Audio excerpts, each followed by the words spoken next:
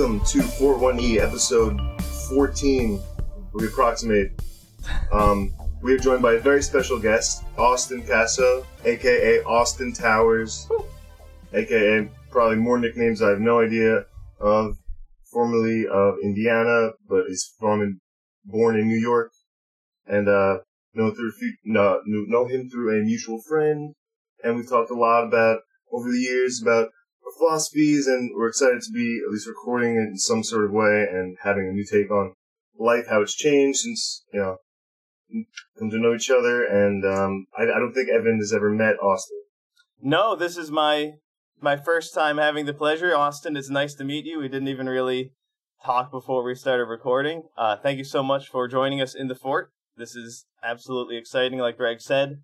You want to introduce yourself a bit, what you do, and things like that? Yeah, well, first of all, thank you for having me on the show, and thank you, Evan. It's great to meet you, and thank you, Greg. So basically, I've had my hands on a lot of different entrepreneurial ventures over the years. It started in nonprofit and having to do with urban agriculture, building local food systems. And I've always been passionate about that, or I've always been passionate about agriculture, first and foremost. And then I accidentally fell into digital marketing. And it's funny because I never perceived myself, if you were to ask me coming out of high school, I was the polar opposite of, or I perceived myself as the polar opposite of a marketer. Mm-hmm.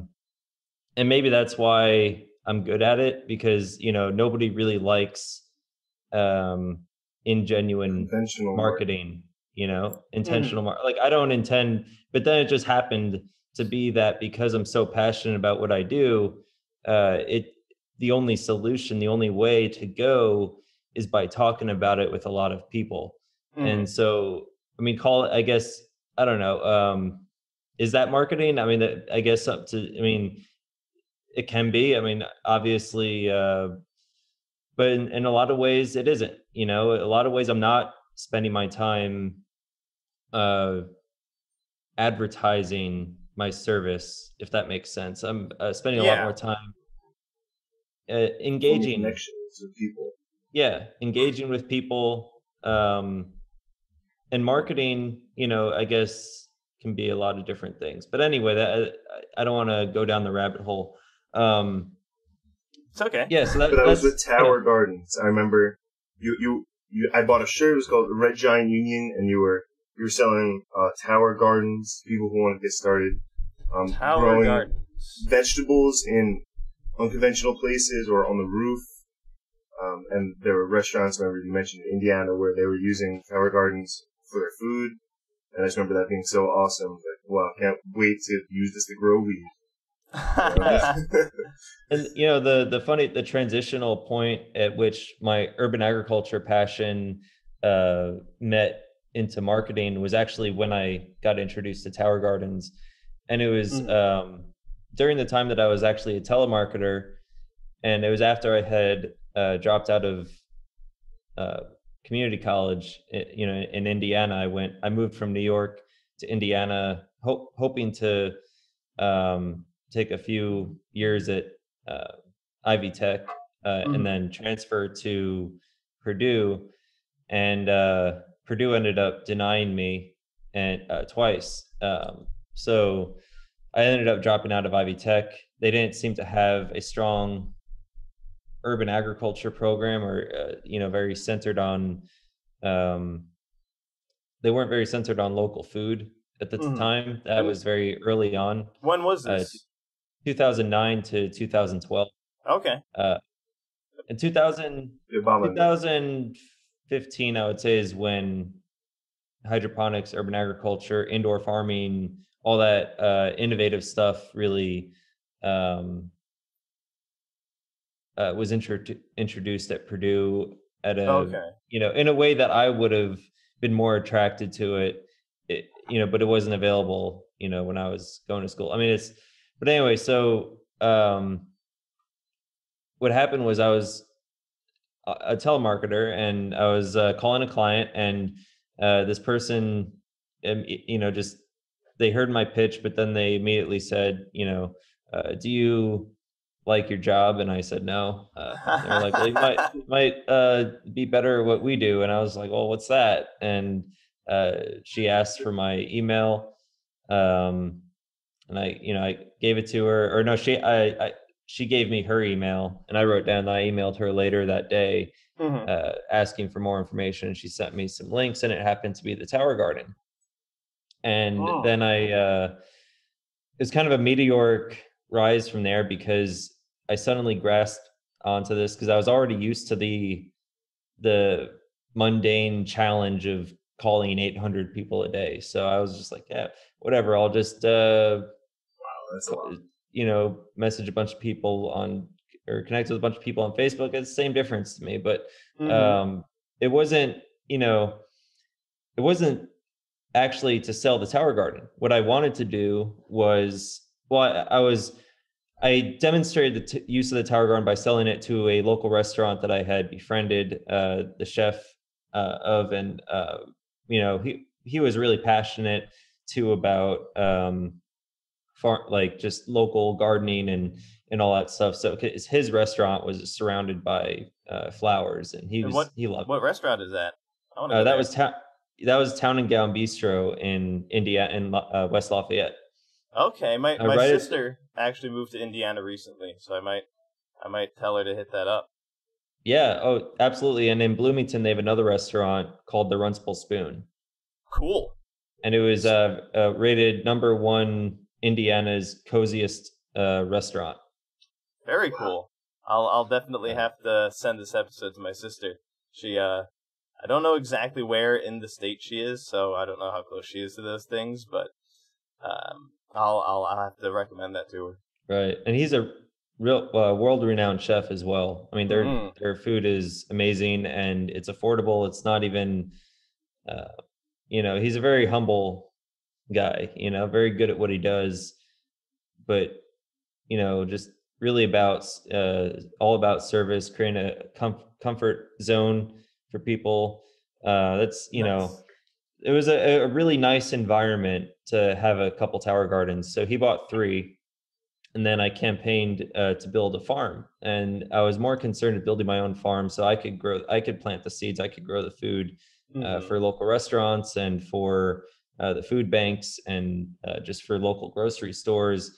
And so that campaign grew massively. I was in papers. They were telling my story, following my story every few months. I was in the paper Nice. for six years straight, like from 2014 to about 2019. I have articles written on me every year. So it was fun, and I guess that's how I kind of gained my reputation in marketing.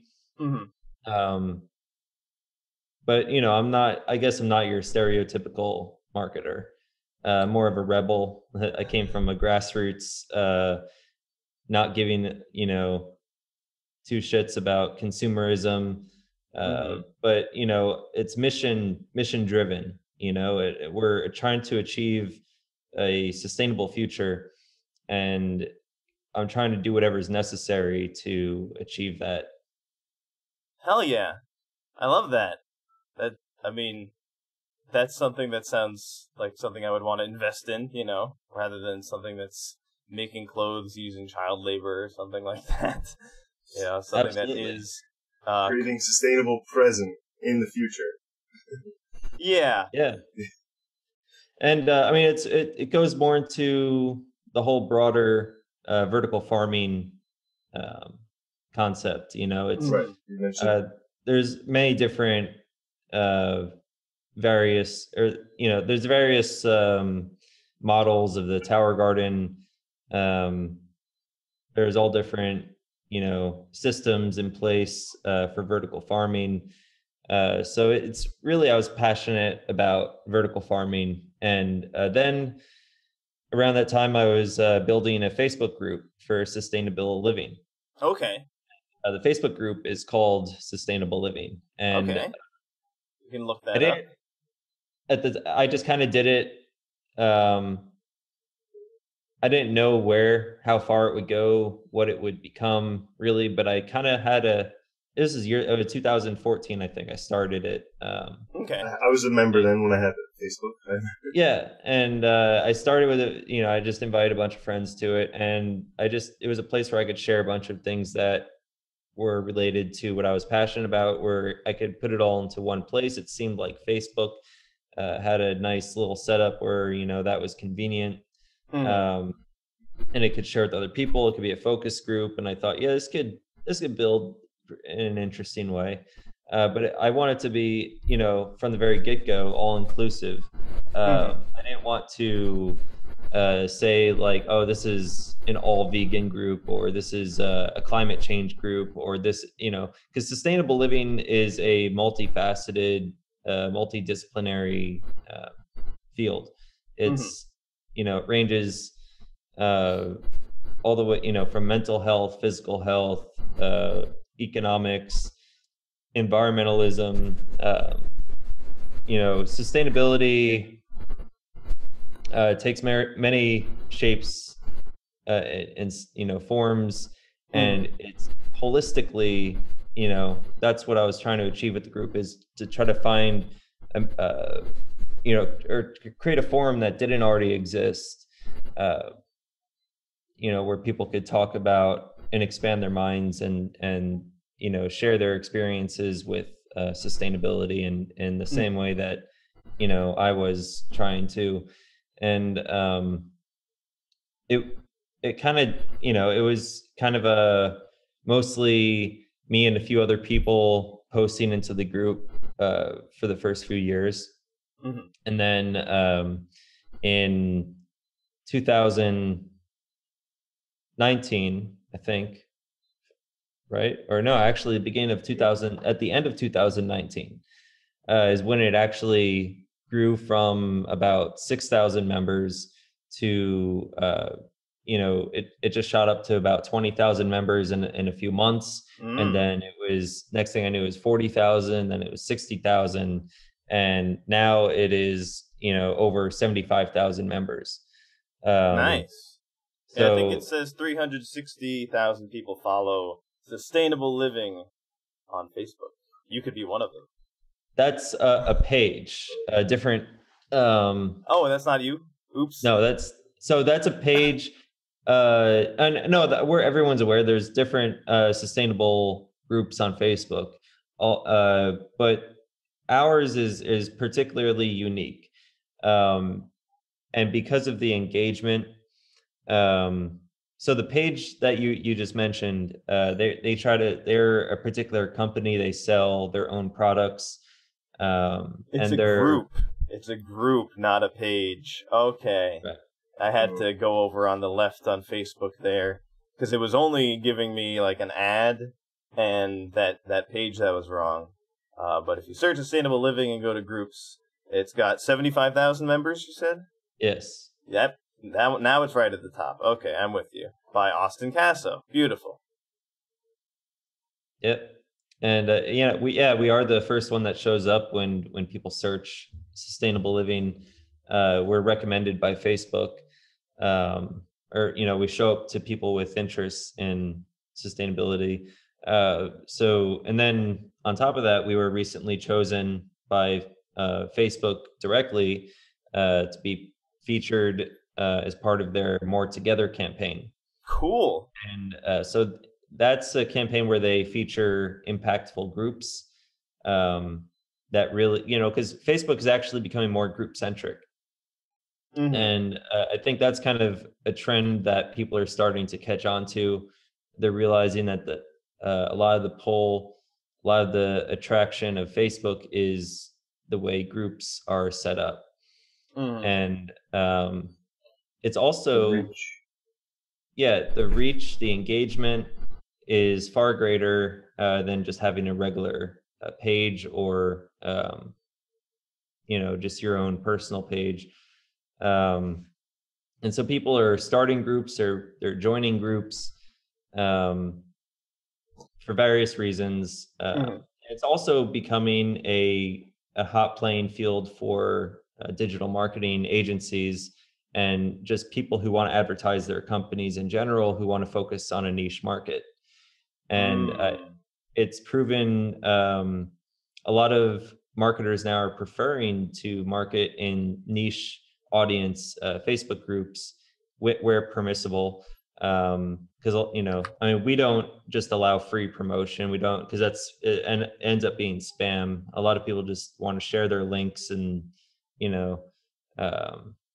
Facebook chooses who sees your page. Still, you're allowing Facebook to choose who sees your page. After all, it's public, so anyone can find it. But yeah, basically, people who are the idea is that people who are interested in that topic, it's a niche audience. So they it's not Facebook Facebook is showing us to them, and then they're joining the group, and then we're, essentially it's a niche audience where people can market more effectively. Yeah.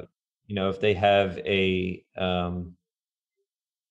you have an eco-friendly product, signing up with our service where we will, do brand collabs and promote, a sustainable brand in our group. That actually works out a lot better for them than a typical Facebook ad.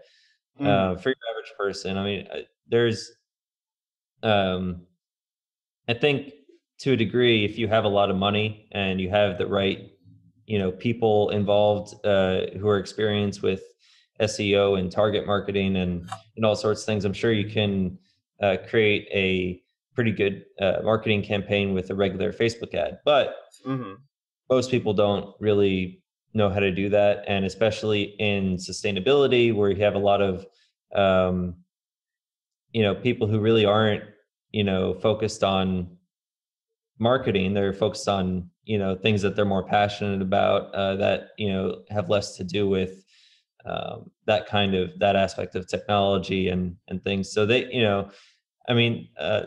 so they're the small guys, the small businesses, and they're outcompeted by the people with money and, but with Facebook groups, we give them a new edge. They can reach a far greater audience for a lot cheaper than a Facebook ad, with brand collabs that Facebook has now introduced with groups as well. Because I think Facebook is also realizing that marketing is more attractive to Facebook groups. They want to do it in a way that is more systematic or more structured. Yeah, streamlined. Yeah, and so that's why they introduced this thing called brand collabs that is available for groups to monetize groups. So that, we opened up a brand collabs page, but we use our service though is called Streamer. It started, I should say, we started it as calling it Streamer as far as the service where we offer digital marketing features, where we feature sustainable businesses, blogs, YouTube channels,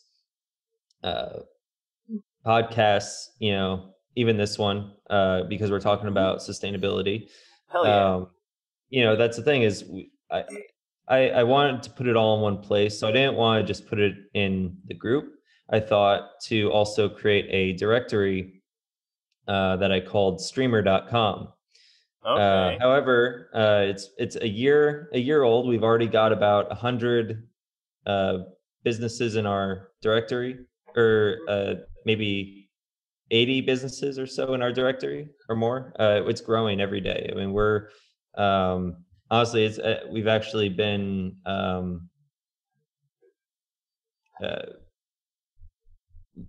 gaining some really good momentum. Excellent.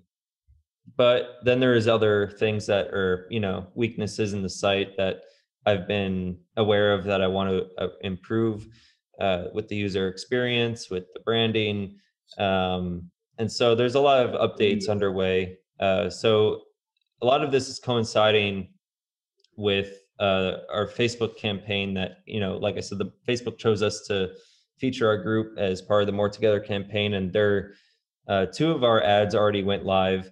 There are 4 more ads that are going live in mid-May. Okay. So around, I guess, May 12th or May 15th is when they'll be available, when they're going national. And I'm in one of them. I'm talking about greenwashing in one of the ads. And then we have group members featured in other ads. And, so one, but anyway, so I don't want to spoil any spoil alerts or anything, but yeah, no spoilers here. Yeah, Greg. Anyway, so this directory then, all these changes that I'm making are going to happen before then. So I think, it's important to talk about too, like, that I'm changing the name from Streamer to Striver, because I thought Striver, like Strive. Oh. And currently it's at streamer.com. SST, 2 S's. I tried it like without the second E, and that's actually a blockchain. Yep. Yeah, so the that whole thing is just problematic. Yeah, so here's Streamer, like pretend you're a snake. Okay, this has got a bunch of plants on it, so this must be it. And you're changing it, is it going to be Striver? No, one is. Okay, from Streamer to Striver, and is that with an I or a Y? I. Okay, just making sure. For all the listeners out there, so they know where to go. Right. So then we're also changing the logo.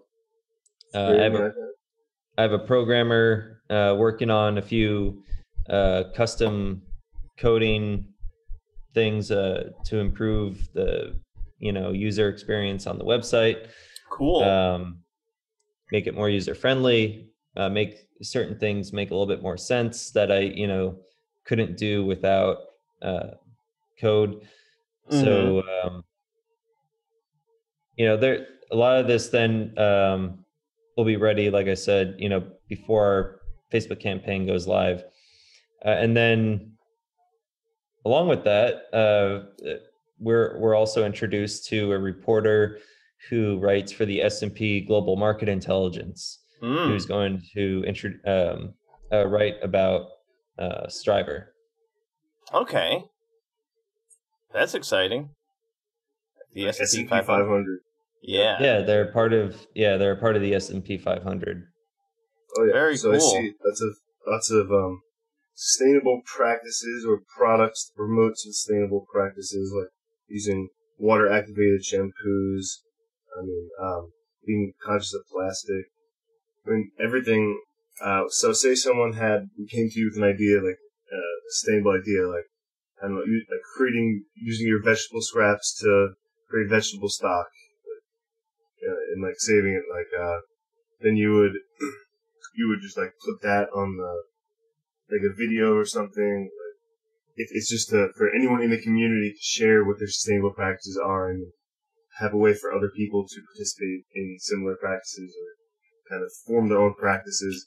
Everyone can only do so much in a day to become more sustainable, but it's like building routine, building momentum, and sharing the means and ways to do it. I'm sure there's plenty of people that would fall under the umbrella of wanting to do more things that are sustainable or more generally just wanting to live in a more sustainable way, but just not aware of the many, many, many different ways one can do this. And also, there's also inspiration. If you see someone else doing something cool, you might be inspired to do an even cooler thing. So getting that, it sounds like you're basically, Austin, sort of, you and this Facebook group, and also streamer, soon to be striver, like a conduit between all of these more grassroots, maybe less technically adept and certainly not as economically well supported individuals and groups that are working on sustainable stuff and farming and doing sort of the getting their fingers in the dirt, connecting them to the resources they need to actually sort of proliferate themselves on the internet. And because they lack the resources to do that marketing on their own. And if you're going to be, I don't know, trying to make a ton of money on marketing, you probably want to work for CNBC or Google.com or some gigantic company. So you're providing that very important. I think ultimately we're never going to prevent the world from destroying us, or however you want to look at it, if we don't get more people working on it and get more smart people trying to figure this shit out. Uniting individual missions. We've talked about vertical farms on here. We have an episode called Cow Pyramids, and we sort of spitball about different vertical farm ideas. Yeah, like we imagine like a series of platforms that get ever smaller in surface area.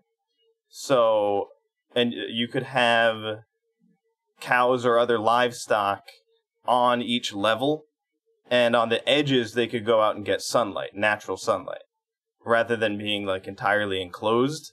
And each concentric square would be smaller, so it would look sort of like a pyramid. Interesting. So it would be a way of indoor cattle farming. Well, it would be like on-site, large-scale, like strictly sustainable farming. Like instead of the way they have, industrial houses where they just, throw them all, all the chickens into one place. Mm-hmm. You're talking about like climate-friendly, climate-controlled gardens, sort of. Mini ecosystems, like where the output of each part is reapplied in the system. Yeah, I was thinking that one of the advantages of doing this way is that it doesn't have to be strictly indoors. Like I see. On the edges, so the bottom platform and every platform above it would have maybe a barrier on the edge so the cows can't walk off or the chickens can't walk off. But if they go to the natural air that's outside that, helps them build their immune system and all that fun stuff that air does for you would be flowing in, and they could get natural actual sunlight from the natural actual sun by going to the edge if they feel like it. And if they don't want sunlight, then they can go into the shady spot. And in my imagination, the whole sort of floor is like grass, or if it's chickens, whatever chickens like to walk on, dirt, I guess. But it would be allowing air and light in. It wouldn't really be indoors, but you would have a roof in case it was raining. So let's say it started raining, all of the organisms could go towards the center pillar, and get shelter from the rain. Interesting. I imagine these structures would be pretty large. Yeah, you get more out of it the bigger you make it, right? And it is just one strip of land. You can just do one thing with, or you get lots of land. Interesting. So it's just applying the vertical farming concepts to livestock. Exactly. It doesn't seem getting people to stop eating beef and getting people to stop eating cheese seems like maybe unrealistic. So rather than trying to keep convincing people to do that, we might just need to innovate a different sustainable way to get their beef. Have you ever seen Cowspiracy? I think I saw it when it first came out, but that was so long ago. I do give some credit to a lot of these documentaries, but at the same time, I don't focus all my energy on them. I think I have a pretty good understanding of what the issues are, but I don't know everything, but I kind of try to not settle on extremes. Mm-hmm. For instance, I didn't start the sustainable living group with an extreme definition of, how everybody has to be a certain way, or, said, bring your ideas.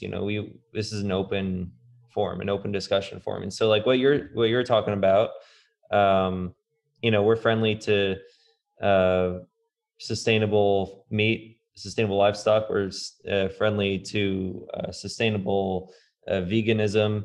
We're friendly to just about anybody who cares about making an impact. Or just doing things that help their quality of life and their sustainability. That works for them. So that's what you're talking about. That'd be a great thing to even just talk about in our group, bring it up. I'll have to do that. Yeah. It's like the idea of just continuing to think about new ways to roll with the punches, because environmentally, we really don't know exactly what we're going to face over the next 50 years. Back to global warming, is real. Starts having immediate effects on our environment, and just always planning ahead. I mean, if we think back, I think immediately like Nikola Tesla. I think of his work with making free energy available to everyone. And how it was squashed by Edison and the big power companies who wanted to profit off it, and that still dominates how everything is built, the infrastructure today. And just like grocery stores only having certain things available based on government limited sanction on trade, and it's like just having your own way to produce is like carving your own sense of safety and security. And, the technology now, as we're pushing, with the electric cars and solar panels, it's pretty much limitless what we're going to be able to do. 3D printing on site, and CDC machines, and ability to just bring into actually like physical objects. It's going to be really cool. Like, Burning Man is going to get cooler and cooler every year. That's, I think that's the, so if you think about it, for instance, you can go to Walmart or Amazon.com even and search eco-friendly products, right? But then, what shows up, one, you have a lot of greenwashing. How do you identify that? How do you figure out, who are, what is sustainable, what isn't, what's pretending to be sustainable? How do I know what is sustainable? And that's I've never heard the phrase greenwashing before, but I'm inferring that it means that they sort of are making it seem like it's sustainable, but in reality it isn't. Is that more or less? Exactly. Okay. And applying a green tag on things. Some green makeup. Green eggs in ham. Yeah. Really eco-friendly. It can, has people do it in various ways, and they try to be clever about it.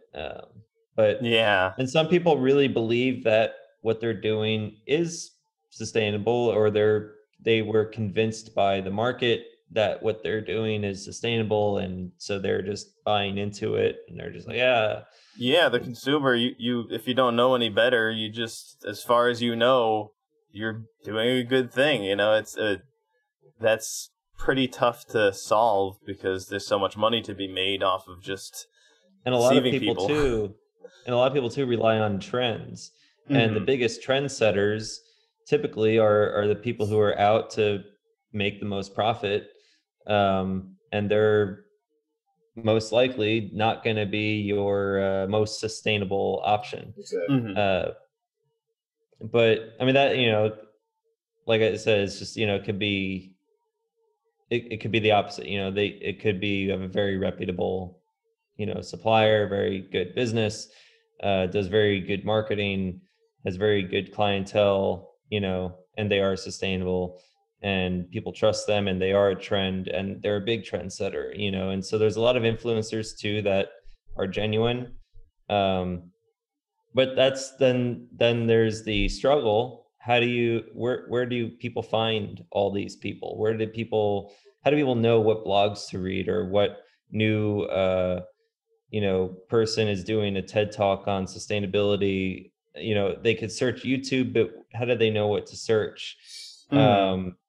So the idea of Striver was to put all this stuff in one place, assisted by the Facebook group. How we have all these people already, all these influencers, all these professionals from all different backgrounds, all different types of companies, webinars, podcasters, people striving to build from the ground up their own grassroots mission, whether they're just trying to educate their community or raise funds to build a local farm, like I once struggled to do. We're all kind of in the same boat, and I feel like we're striving alone. So the way I perceive this is that this is a hub, one place, all in one place where we can strive better together. I like it. So what's something? Let's say you're in a urban area, or you live near an urban area. What are some things that one could do to start trying to get an urban farm going, a farm of some kind? Or would you recommend a different path, like trying to do some sort of like indoor tower? Where would you go? Well, I mean, I've seen so many different, I guess it depends on what people are willing to do and what their land allows them to do. Some urban environments have better land for farming soil, on the outskirts or even within the city. Other cities don't. So you got to work with, and sometimes some climates are better that, allow for growing a lot more things outdoors. Other climates don't. So you don't want to spend money unnecessarily on technology that you don't really need.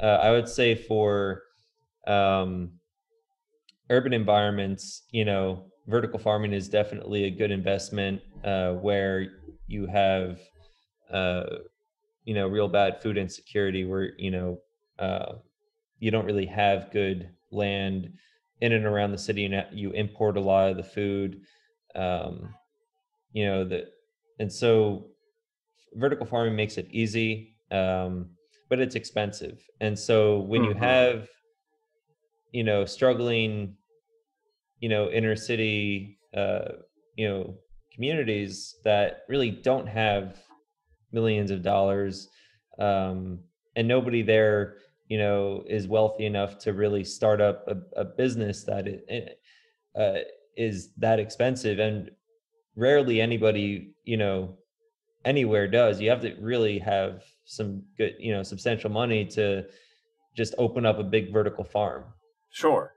Sustain oneself before really to sustain. Yeah, and so a lot of the time, the power of the individual in these communities to really do things like this is obstructed, and they're just kind of waiting for somebody to come in and build it for them. Like Jeff Bezos was at one point saying he's going to put a vertical farm in every city, but that honestly that didn't happen, and I knew it wasn't going to happen because I knew that at least at the time what they were talking about, with what they were building, I knew it wasn't going to be as profitable as they were projecting it to be, and it ended up not being. It was kind of, but it's a long-term project to them. They have one, or they might have a couple farms. I know of one in San Francisco, Plenty Inc. They might have a couple others. I just haven't looked into it. But I'm I'm not concerned with the, because that's not really, I'm powerless to those, and so is a lot of people. So, it's what we're trying to focus on with Striver is helping the smaller guys, kind of get that reach and that impact and that leverage to get closer to being able to achieve bigger goals like this. And they can do that by having better, visibility. And that's a start, better visibility, and, to have people who really care, to be focused. And all of a sudden, we can start, pushing for campaigns to say, let's help raise these guys some money. Let's, and, we're working together to leverage a lot of these projects so that it can be possible for smaller companies to take advantage of, the local food revolution that so far has been marketed and I guess hijacked, or I don't know if I should say that, but it's been more or less, for people with money, and that it's something, we got to flip the script, because we have, collectively, we have a lot of money too. We have a lot of resources. We can do a lot. And, it's not just, I believe we should hold big businesses accountable for making sustainable changes.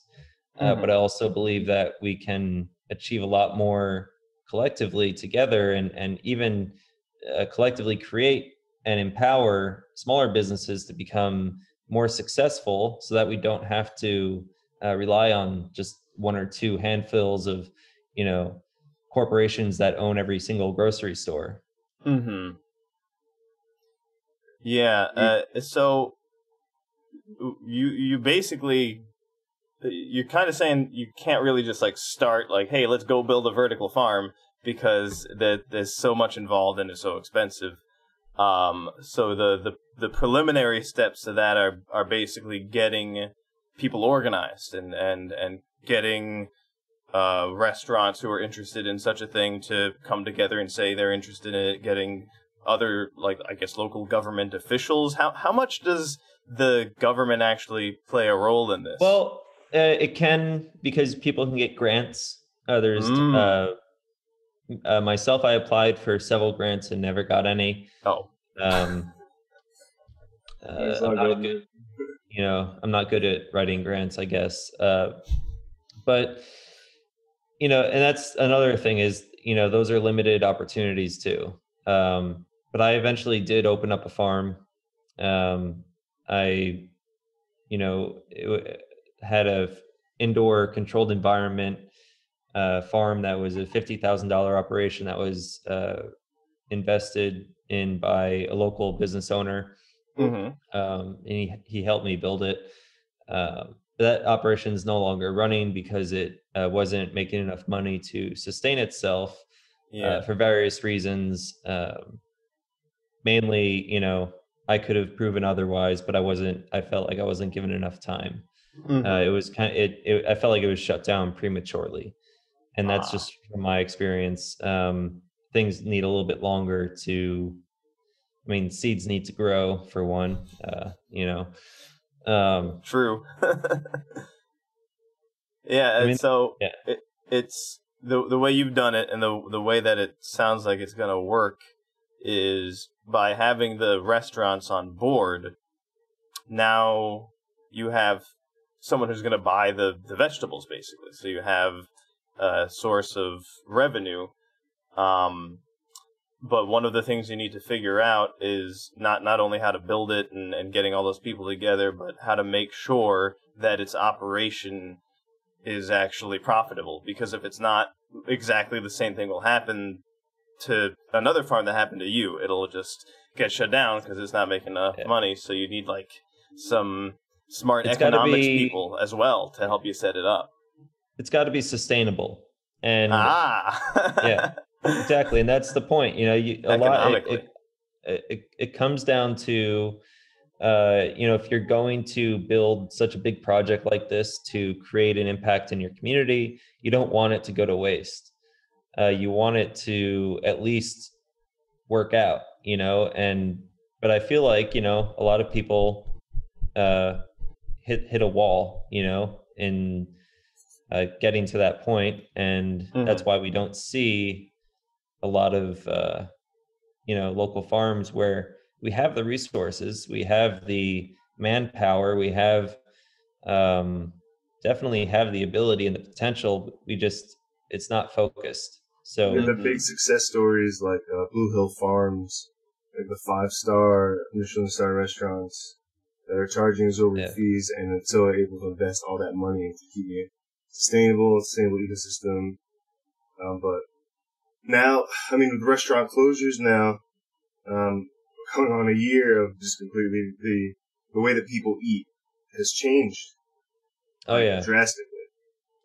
And imagine, all the food waste, from restaurants stop buying produce, because they're not selling it, and these farms initially weren't, prepared to not sell to these restaurants. Right. You have all this produce now that doesn't get sold.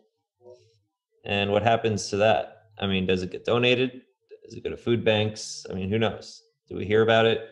Do they write news about it? I don't know. I don't hear too much about it.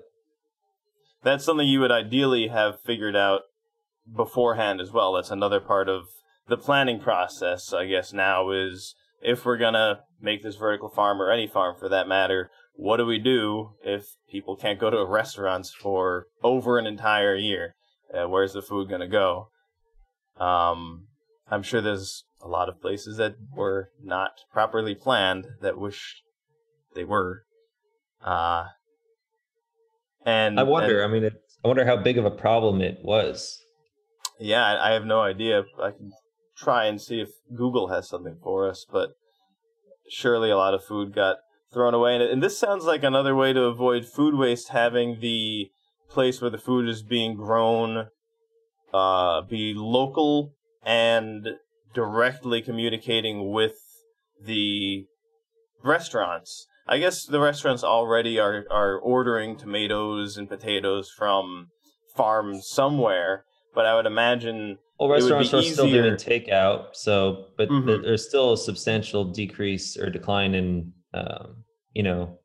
sales, I'm sure. Yeah, but it would be easier probably to get the right amount of vegetables if they're just closer to you, because if the farm is really far away, then you need to spend you basically need fewer trips. You want them to bring a lot in one trip, and that kind of sucks for vegetables because time can afflict some of those, right? So if the farm is just nearby, you could get many small orders, and that should significantly reduce waste and could also be sustainable in other ways. Like maybe you don't need a big truck to bring all that stuff. You could have some sort of local, smaller, greener, sustainable vehicle, or even a guy on a bicycle if it's not too much stuff. And the other, or gal. Yeah, the other strength to vertical farms is that they're adaptable pretty quickly. You could grow something different. All of a sudden, if you knew that this product was no longer going to help you gain revenue because this restaurant closed, they're no longer buying your product every week. All right, now I could figure out what else I can grow. A lot of, you have a quicker turnaround of, being able to do things like that with a vertical farm. Interesting. I never thought about that, but that makes sense. If you have a whole big field that's completely devoted to okra, and then the one place that you were selling your okra to is like, actually, we're not doing that anymore. That's a huge undertaking to rectify, as opposed to in a vertical farm where, like you said, it's just because to rotate crops. Technology's making it easier to. Yeah. I'm looking at some pictures of them, and it looks like it would just be much easier, maybe even to have a machine go from spot to spot and be like, goodbye okra, hello carrots, you know? But I wouldn't have known that for sure. I'm really still very ignorant on the reality of vertical farms. But it's something that's very interesting. The reason I mentioned Cowspiracy before is just because there's an interesting, possibly false statistic in the movie where they say that... So they go to a farm that has, like, grass-fed cows that get to wander around and aren't stuck in a building, and they get to, you know, frolic and have sex and all that good stuff and be cows until it's time to move on. And that sounds great and all, but the number they gave is we would need approximately 4.5 Earths if we were to get all of the beef we get now from that style of grass-fed free-range beef. And that would be 4.5 Earths entirely covered in pasture. So no New York City, no Paris, none of that. Just cows for 4.5 planets. And I feel like so that's a stretch. Yeah, and either way, even if it's 2, even if it's 1, like we would have to bulldoze the whole of Manhattan. So, well, as far as the impact of a commercial farm, you know, I can sympathize what they're trying to say, I guess, and maybe in error. But what I get that they're trying to say that, you know, industrial livestock farming is not sustainable, as you know, it has a terrible impact on our planet, and you know, if that's our only way of being able to supply all these fast food restaurants with the, you know, absurd amount of, you know, fake, you know, paste burger meat that, it's just like, does a sustainable world have, you know, places like McDonald's where you have, you know, patties that are printed on conveyor belts? Is that, you know, Impossible meat and Beyond Meat? You know, I mean, well, I mean, what I mean is that like these meat products are coming from these industrial cattle farms, but you know, fake, you know, plant-based meat's a whole different thing. But you know, in the context of being able to transition from an industrial economy like we have with agriculture to a more, you know, open field. You know, we might not from the Monsanto. Yeah, we might not be able to supply every McDonald's, you know, and every KFC and every Wendy's and whatnot. But would we be able to supply people in general, you know, in a healthy way, to have access to just, you know, a moderate amount of meat, you know, consumption? Like, yeah, I think we can easily achieve that with, you know, be able to feed everybody on the planet with sustainable livestock. I think that's absolutely possible. We will have to make some sacrifices with, you know, the overconsumption of it and the abuse and the exploitation of it. But isn't that a good thing? I mean, is that what we want? Isn't that the point?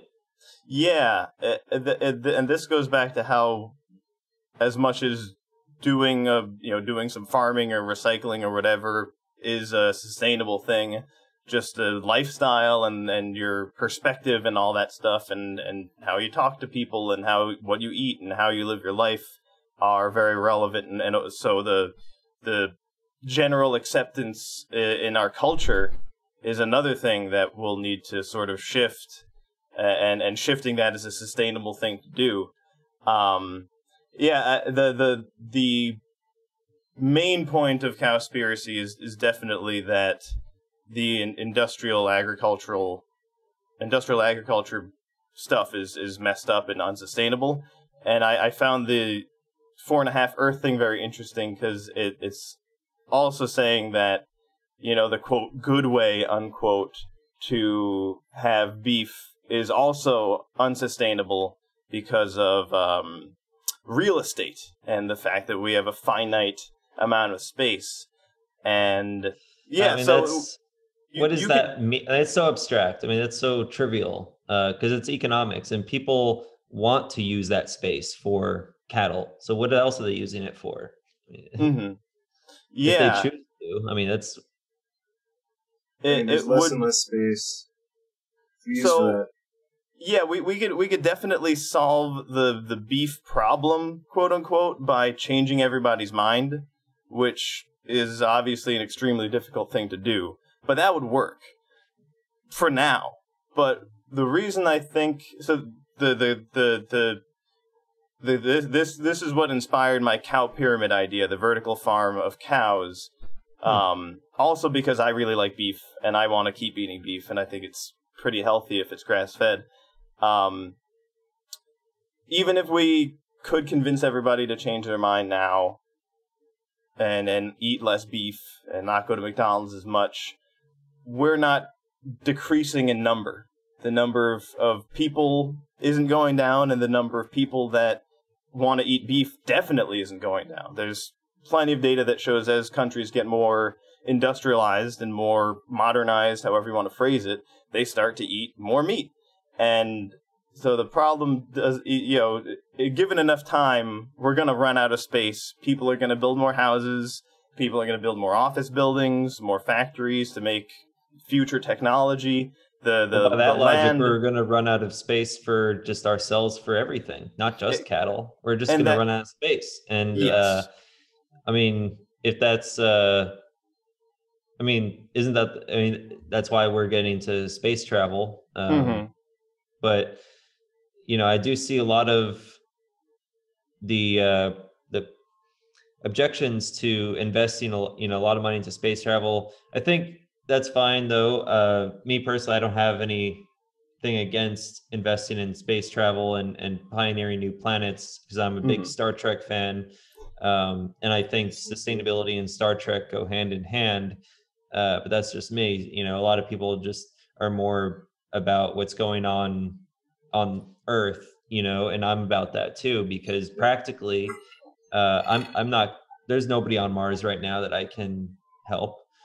So that's not my concern. There's people on Earth that need help. And those are, it's at least we can also focus on that, and so that's, where did this start? Where was the original thought? Well, what I'm basically saying is, trying to feed the world with inevitably. Inevitably, you'll face a space problem, and so I think that no matter how you split it, vertical farming is going to be a necessary part of the evolution of our species and our culture and how we live on this planet. Because no matter what, space saving, we're going to get there eventually. Yeah, anything to do with being able to achieve more in less space, and to do more with less resources. Yes. That's, I think, the epitome of sustainability, because it helps us maintain, it helps us to not indulge. I think indulgence and greed and a lot of the negative qualities of our human nature that lead to the destruction of the environment and the exploitation of people and unsustainable civilizations ultimately is that's to get creative with our solutions going forward. Like following mandates from government agencies and worldwide agencies about emission limits, is one thing, but getting I've flown across the country. I've seen how much space there is in Utah. Each desert space that could be used to harness solar energy. I think that we might have a chance, at really changing, using what we have available, which is a lot, as we run out of space, which we think is space, and just kind of constantly reevaluating. And who knows what the world is really going to look like? We're dealing with it as we go. It's changing. Right. Yeah, another thing that I like about, so you mentioned how, making a profit and successfully marketing are relevant things to achieving sustainability. It's not just figuring out the technology and planting the plants, but also some financial sustainability as well. And if you can get the big companies on your side, and if you can get the society on your side, that's gonna help you out in achieving your sustainable plan. So, one sustainable plan could be to try and convince everyone to stop eating meat. But there's a bunch of money that you won't get trying to do that. Like, McDonald's is not going to want to promote that. However, if your plan is to solve the meat problem and find a way to make it so that everybody still gets to eat just as much beef as they want, still, but it's sustainable now, you might get way more support for that plan. So that's another thing I think is interesting about it, is some way or another we got to stop doing to cows what we're doing right now. And, figuring out this solution might be more realistic simply because people will be more into it, and the companies that already have all the money would be more into it. It's almost a little lame, but if it works, if it gets us sustainability, 2 thumbs up. Yeah, absolutely. I'll work with McDonald's if they'll actually legitimately try and make things sustainable. I don't care what they've done in the past. If they're going to help now, that's good. They have enough to contribute. Absolutely. Companies, are just people, and people change, and companies obviously evolve over time and adapt to new demands and trends, and especially when it comes down to something as necessary as sustainability. I mean, it's hard to argue with. So honestly, I try to follow the path of least resistance. I try not to make enemies, because people make enemies out of you and can only do so much. But if you yourself try to find as many partnerships as you can, try to help as many people as you can, you'll be successful. Your mission will succeed, no matter what. So, change always meets resistance, and any sort of change worth fighting for, progressing for. Yeah, and have you ever heard of a guy called I had his name, Caleb Harper? No. So, this guy did a TED Talk many years ago about indoor farming, and it was pretty compelling. He basically has a big metal rack on wheels that has different plants growing in it, and wires connected to the soil that the plants are in that are somehow detecting the chemical makeup of the soil, and also how moist it is. So and then it's all connected to a computer. So a computer would show like 8 little squares that each represents a different plant, and on each square it shows how much nitrogen is in the soil, how much H2O is in the soil, and then you pH. The pH, the acidity, absolutely. And then you could program the computer to. There's also tubes connected to these little plants to the soil that can send nitrogen or send water or send something to change the nutrients that they're lacking. So you could program it to automate farming. And when one plant needs one thing, the computer just gives it to it, and you don't actually have to conserve resources. And that's sounds really cool. Yeah. Have you ever heard of anything like that? I mean, there's a lot of automated systems in vertical farming, and that's kind of the direction it takes.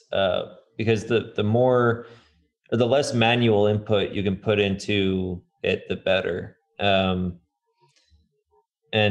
Only because of the sheer scale of it and the cost of, because you're going from being able to use, I mean, think about it, you're going from being able to use like a giant tractor and a giant planter and a giant harvester that can cover thousands of acres, to not, to being able to having to do all that, like scalability wise, by hand. And so you definitely want to reduce as much manual labor as possible, because that's also labor input, labor cost, which is huge in vertical farming. So robotics, automated systems, that's all very common.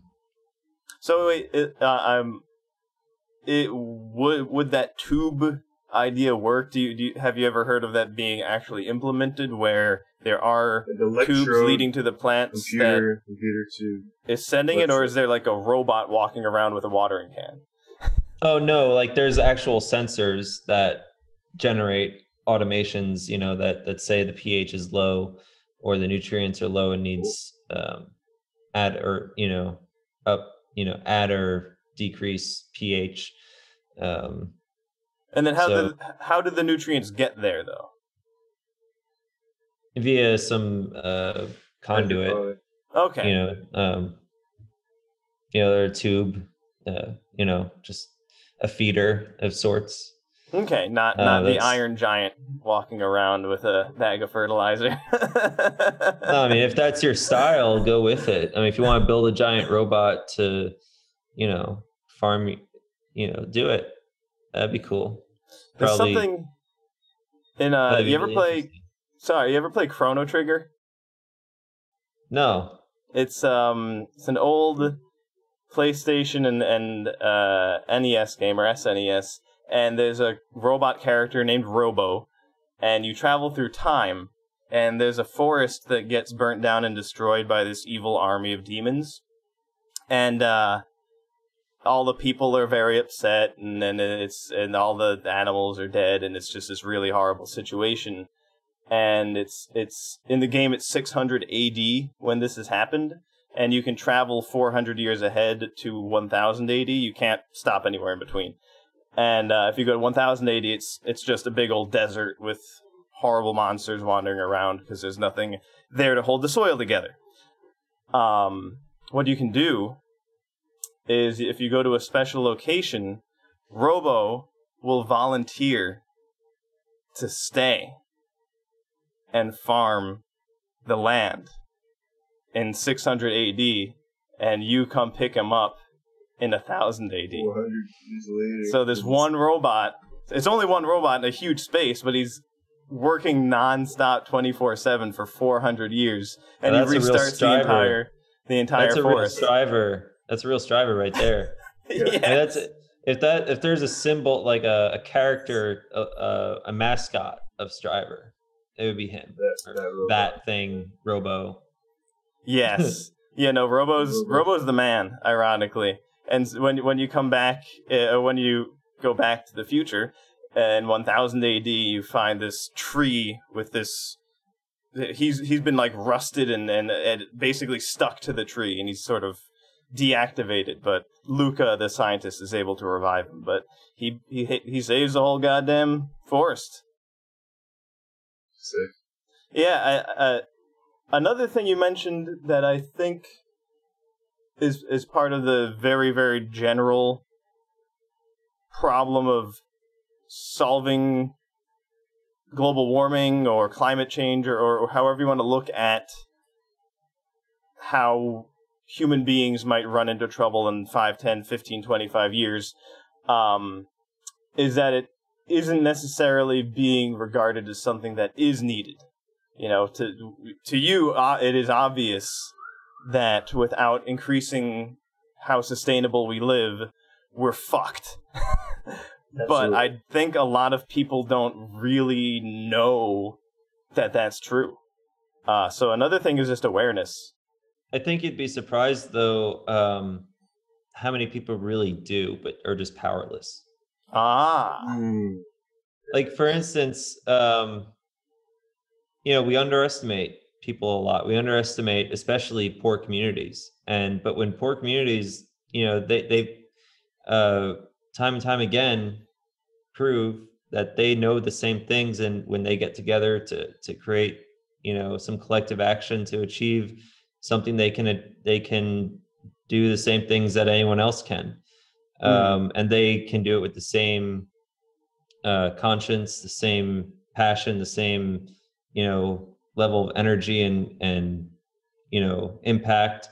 But like I said before, a lot of the time it just comes down to the resources that bring people ahead, and are competing with the people who don't have the resources. So I mean, or the people who have the resources to push themselves further ahead.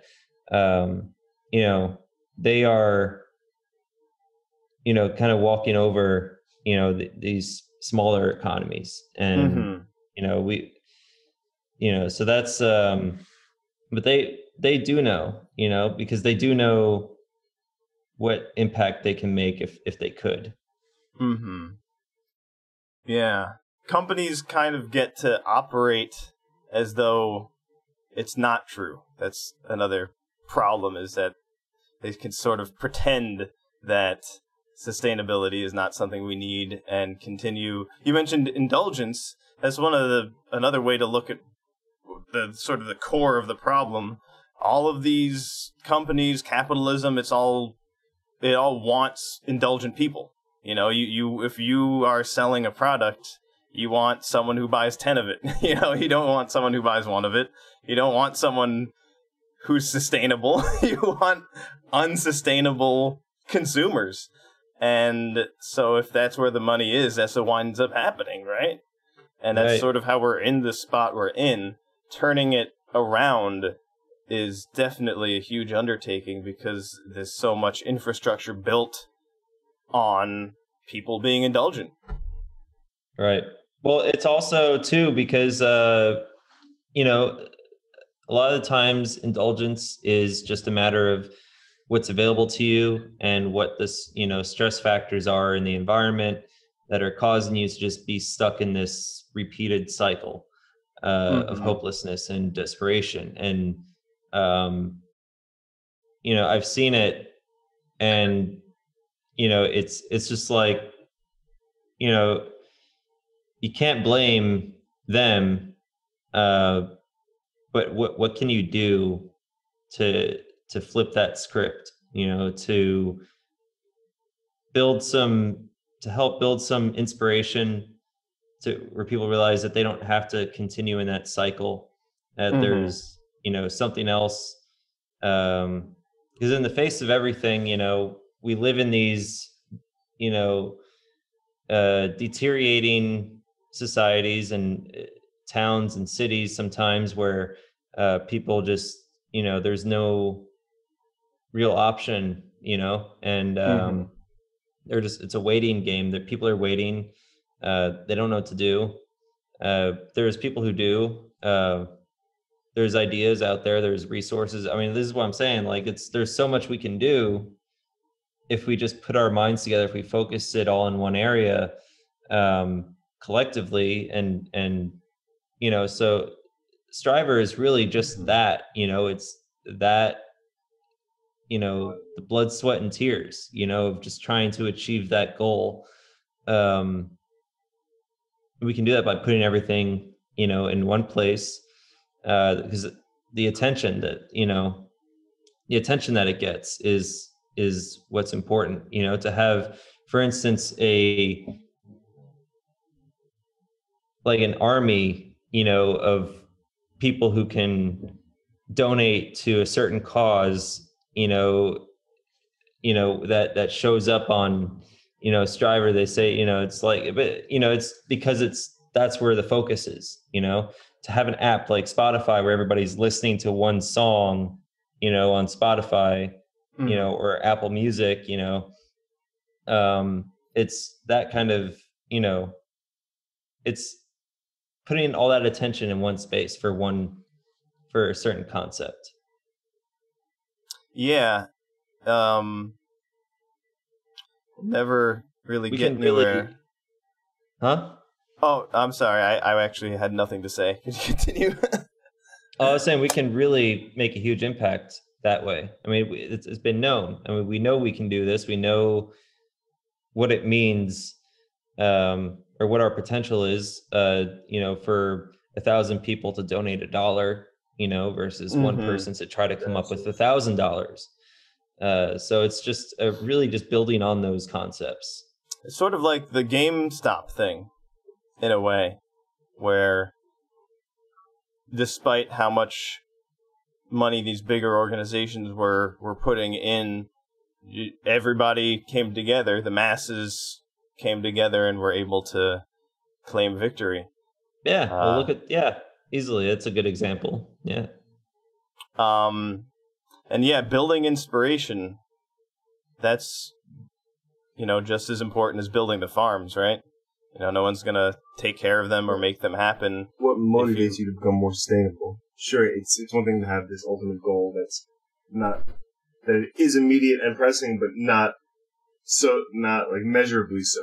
Yeah. Of the world. And to also know that you're not alone. You're not the only one going to that gas station every day getting an energy drink, who's depressed, who doesn't, know how to farm or plant a seed. You're not the only one, but that doesn't mean you can't get out of that situation and be more sustainable, be more healthy. And how to do that is a matter of being able to be inspired by other people sometimes. Yeah. Navigate the website, learn from other people, engage with other people, share your story. We all come from, I think that's another thing too, is people think maybe that they might in the back of their minds know that the world is not sustainable, but they don't really know how to do anything differently. And as far as scope of their things, and they think, oh, well, it's the big businesses that are responsible, and we're just the victims. But it shouldn't be like that. I mean, the big businesses are responsible, but so are we. We can equally achieve. We can actually make things a lot better for ourselves, and we can piss off a lot of evil corporations if we just put our heads together. Yeah, we've got the resources. We just need to organize. Yeah, and just learning plants, just using plants as teachers is another thing that's been a thread that's been throughout. I mean, the past few years of my life, just understanding that plants are there to help save the earth. Whether or not we let them, they're going to continue to work in a predictable way, and just creating the space for them to do what they're supposed to, which is provide for the earth. I do see hope, and then extra exoplant or exo farms or outside of Earth. Real interesting possibility with SpaceX now being built up, and why not try these things that seem like science fiction. Water on Mars. This is the generation to start to take the next steps towards that crazy solution that might just help enough. Might be the only way. Absolutely. I think we need to be bold. I think together we're learning how to be bolder too as individuals and take greater steps ourselves. Because I think, our generation specifically has a lot more entrepreneurs, a lot more people who are trying to, do things independently. Let's focus that energy. We understand, a lot of things already conscientiously. A lot of the changes that are happening in society, a lot of the things that, we can achieve now that we have more energy that we're putting into it individually to achieve greater causes. Mm-hmm.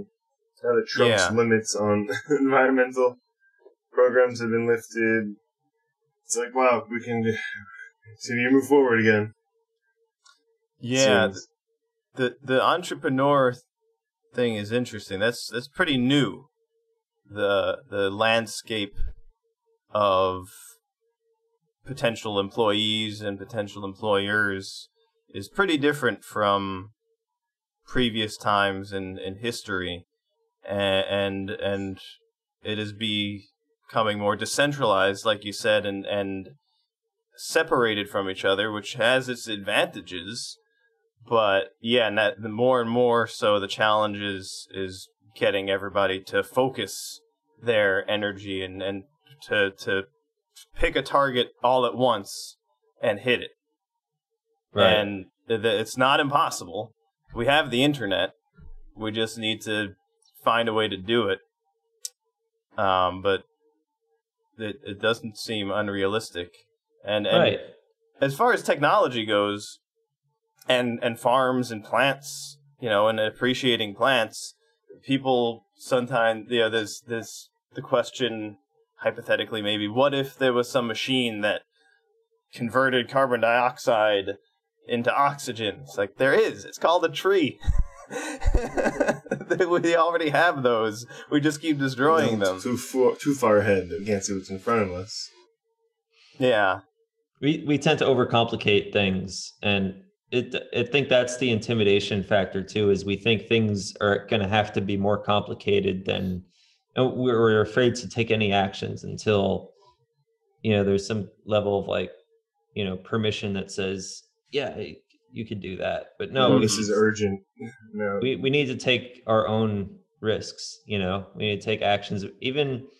Honestly, I don't agree with everything Jeff Bezos says and does, but he said move fast and break things, and in a sense that's kind of what just let's try to get to the goal. Let's not be too prideful about anything in the short term, and let's look at the long-term goal. Move fast, achieve the future.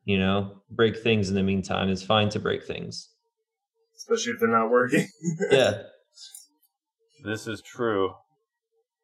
And Greg, you're doing some farming yourself, aren't you? Yes, I finally started. I finally received permission from the New York State government. So weed's legal. Okay, fine. So I got a grow tent, and I'm using this company, Vivo Sun. And I have a small little, just square, like 4x4 square. It's 5 feet tall. And it's, I just have these lights, and I have setting up a carbon filter, and maybe the next episode will be fully set up. But I have 2 little clones that I'm looking forward to finally tending and working with. I've been a user and following marijuana since college. It's been 10 years, and now that I'm finally able to grow it in my apartment, it's kind of unbelievable that, technology advanced so quickly to such a specific task, like growing weed, It's like, it's down to an art by now. Keeping the pH the right temperature, and all the ways to measure to have the lighting set up, wattage, the frequencies of the light bulbs are set up perfectly for the best grow. To channel the most power through. It's almost an afterthought if it will grow at this point. So, that's exciting for me living in New York. But isn't it fun to learn? Oh yeah. And all that new stuff just for indoor growing. Imagine all the new things involved. It's fun. It's fun to learn. And I think a lot of people are starting to realize that too, just with even growing anything. Yeah, this could be one of the many steps that gets us towards more farming, is the legalization of marijuana. There's plenty of people. It's a farm in my bedroom. I have a bedroom farm. And what's the next step? It's the gateway drug to growing tomatoes. Exactly. You might not be able to convince, random schmo on the street that he needs to buy some window apparatus to grow tomatoes. But if you say, well, actually, you can grow weed on it too, he's like, I'm in. Yeah, like, give me 5. That could help a lot too. It's once you start growing things, you might want to experiment with growing food. You're like, oh yeah, I have my herbs next to it. I created a nice environment for it. The gateway drug to tomatoes. I like that. Broccoli? Oh no. Anyway. Kind of. Well, I do say if you can grow weed, you can grow tomatoes. So. Okay. Mm-hmm. I'll quote you on that. That is very exciting. Do you have any indoor farming stuff in your own home? Is that something you think is like worth doing? I used to. I used to have quite a bit, but it's all been, I guess, in a sense, contracted under somebody else. Okay. So it's because all that stuff is in Indiana. All the urban, all the like the urban agriculture resources that I had were all kind of in one place under a business that I signed over to somebody else because it wasn't working out. Okay. Now in Portland from Indiana must have been a huge jump that you made right at the beginning of quarantine. I remember, and like it was such an unbelievable time to be changing. It's like you faced the unknown in the American tundra and relocated, brought your cat. And, I mean, you saw... I mean, there's been a police protester struggle. Maybe that might be the most talked about place in the United States in terms of protesters and police interacting. And I saw signs. It seemed like every business in the area was advocating for Black Lives Matter. But I was talking with you and a friend yesterday, Josh, our friend Josh, yesterday, and you said there was a protest going on. I mean, it seems kind of ridiculous that these things are still going on. I think every night since, I don't think there's been a day without a protest. Wow. Is this because of the person who was, quote, accidentally shot, unquote, the officer who had the taser? That was definitely the catalyst for the consistency of the protests now, but prior to then, Portland was also a hotbed for riots and protests anyway. So, I mean, it was just, the reason it's escalated here is because it was already a problem. Okay. Damn. I mean, protesting is better than... Well, I mean, I'm not saying protesting's the problem. I'm saying... rioting and breaking things is not fun, but I definitely, I don't see how I'm going to change the world being in jail. So I try not to do things that'll get me in jail. So, right. But that's just me. If somebody wants to do that, I'm not going to get in their way because it's just, life is a jungle. You don't want to get in everybody's way. You just try to do what you think is the right thing to do. You try. And I wanted to clarify, I mentioned Caleb Harper before and the system that he was working on for the indoor garden, which is apparently very similar to something that is implemented in actual vertical farms right now. It turned out he was kind of a fraud. So don't... Who? What? Caleb Harper. Oh, okay. He was apparently...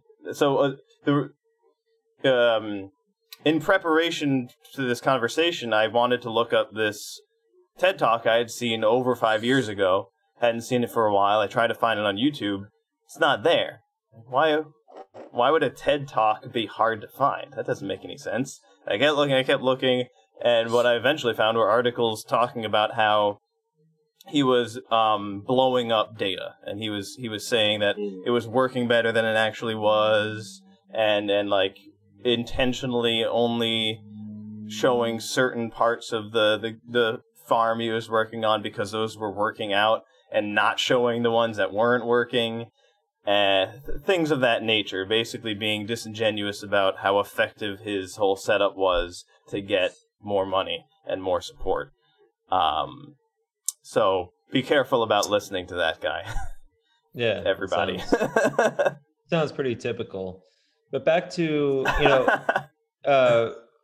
when I came from Indiana to Portland, I definitely did not know what to expect. But it was humbling and enlightening, because I realized the large scale systemic issues that I was already quite aware of are in like full blast here, like full swing, complete chaos. And it's that, to me though, is a ripe opportunity to introduce a solution. I mean, I think there's a lot of people working on solutions, but I think politics wise, you have a lot of people just fighting, and you have people fighting because they, obviously, people disagree on ethics of things, but and interests. Yeah. To me, I've always looked at the root of the issue. If you're having protests and people are rioting, that's, obviously something's wrong with the society, the economy, not the people. Because the people are reacting to a larger scale systemic, oppression that we're all quite aware of. And that's been throughout history what people do when things like that happen. I mean, we're not new to this concept. So, I mean, why are we surprised? It's just a signal. It says we fucked up again. We need to fix our economy. We need to, help give back, like what I'm talking about, help build opportunities for people and stop, giving all the money to the corporations. It's just, it's flip the script, everything trending and everything about innovation is always helping not enough people, in my opinion. We need to start helping more people with our resources. Definitely. And just by looking at our own lives and seeing how we can make the most of our resources and find, most efficient ways of obtaining and finding, reusing. I reuse plastic containers, and it's hard to know when it's being crazy, like when I'm being a crazy Virgo, constantly making it fun. That's really what it's all about. If it's fun, then you're gonna want to keep doing it, and being aware of it and having it where in a group community where it's everyday practice of many people's lives. It doesn't seem like such a big deal to add to your sustainability budget or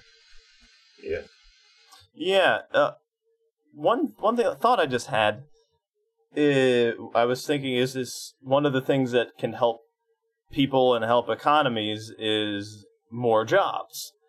And I would imagine that not only would you create jobs by creating a vertical farm, but it would it would be maybe an interesting overlap of needing to know about biology and farming and things like that, and then also computer science and other like STEM stuff. Maybe more of a STEM job scene than like a normal farm would be, like, in comparison. Does that sound right at all? How do you look at vertical farms on jobs?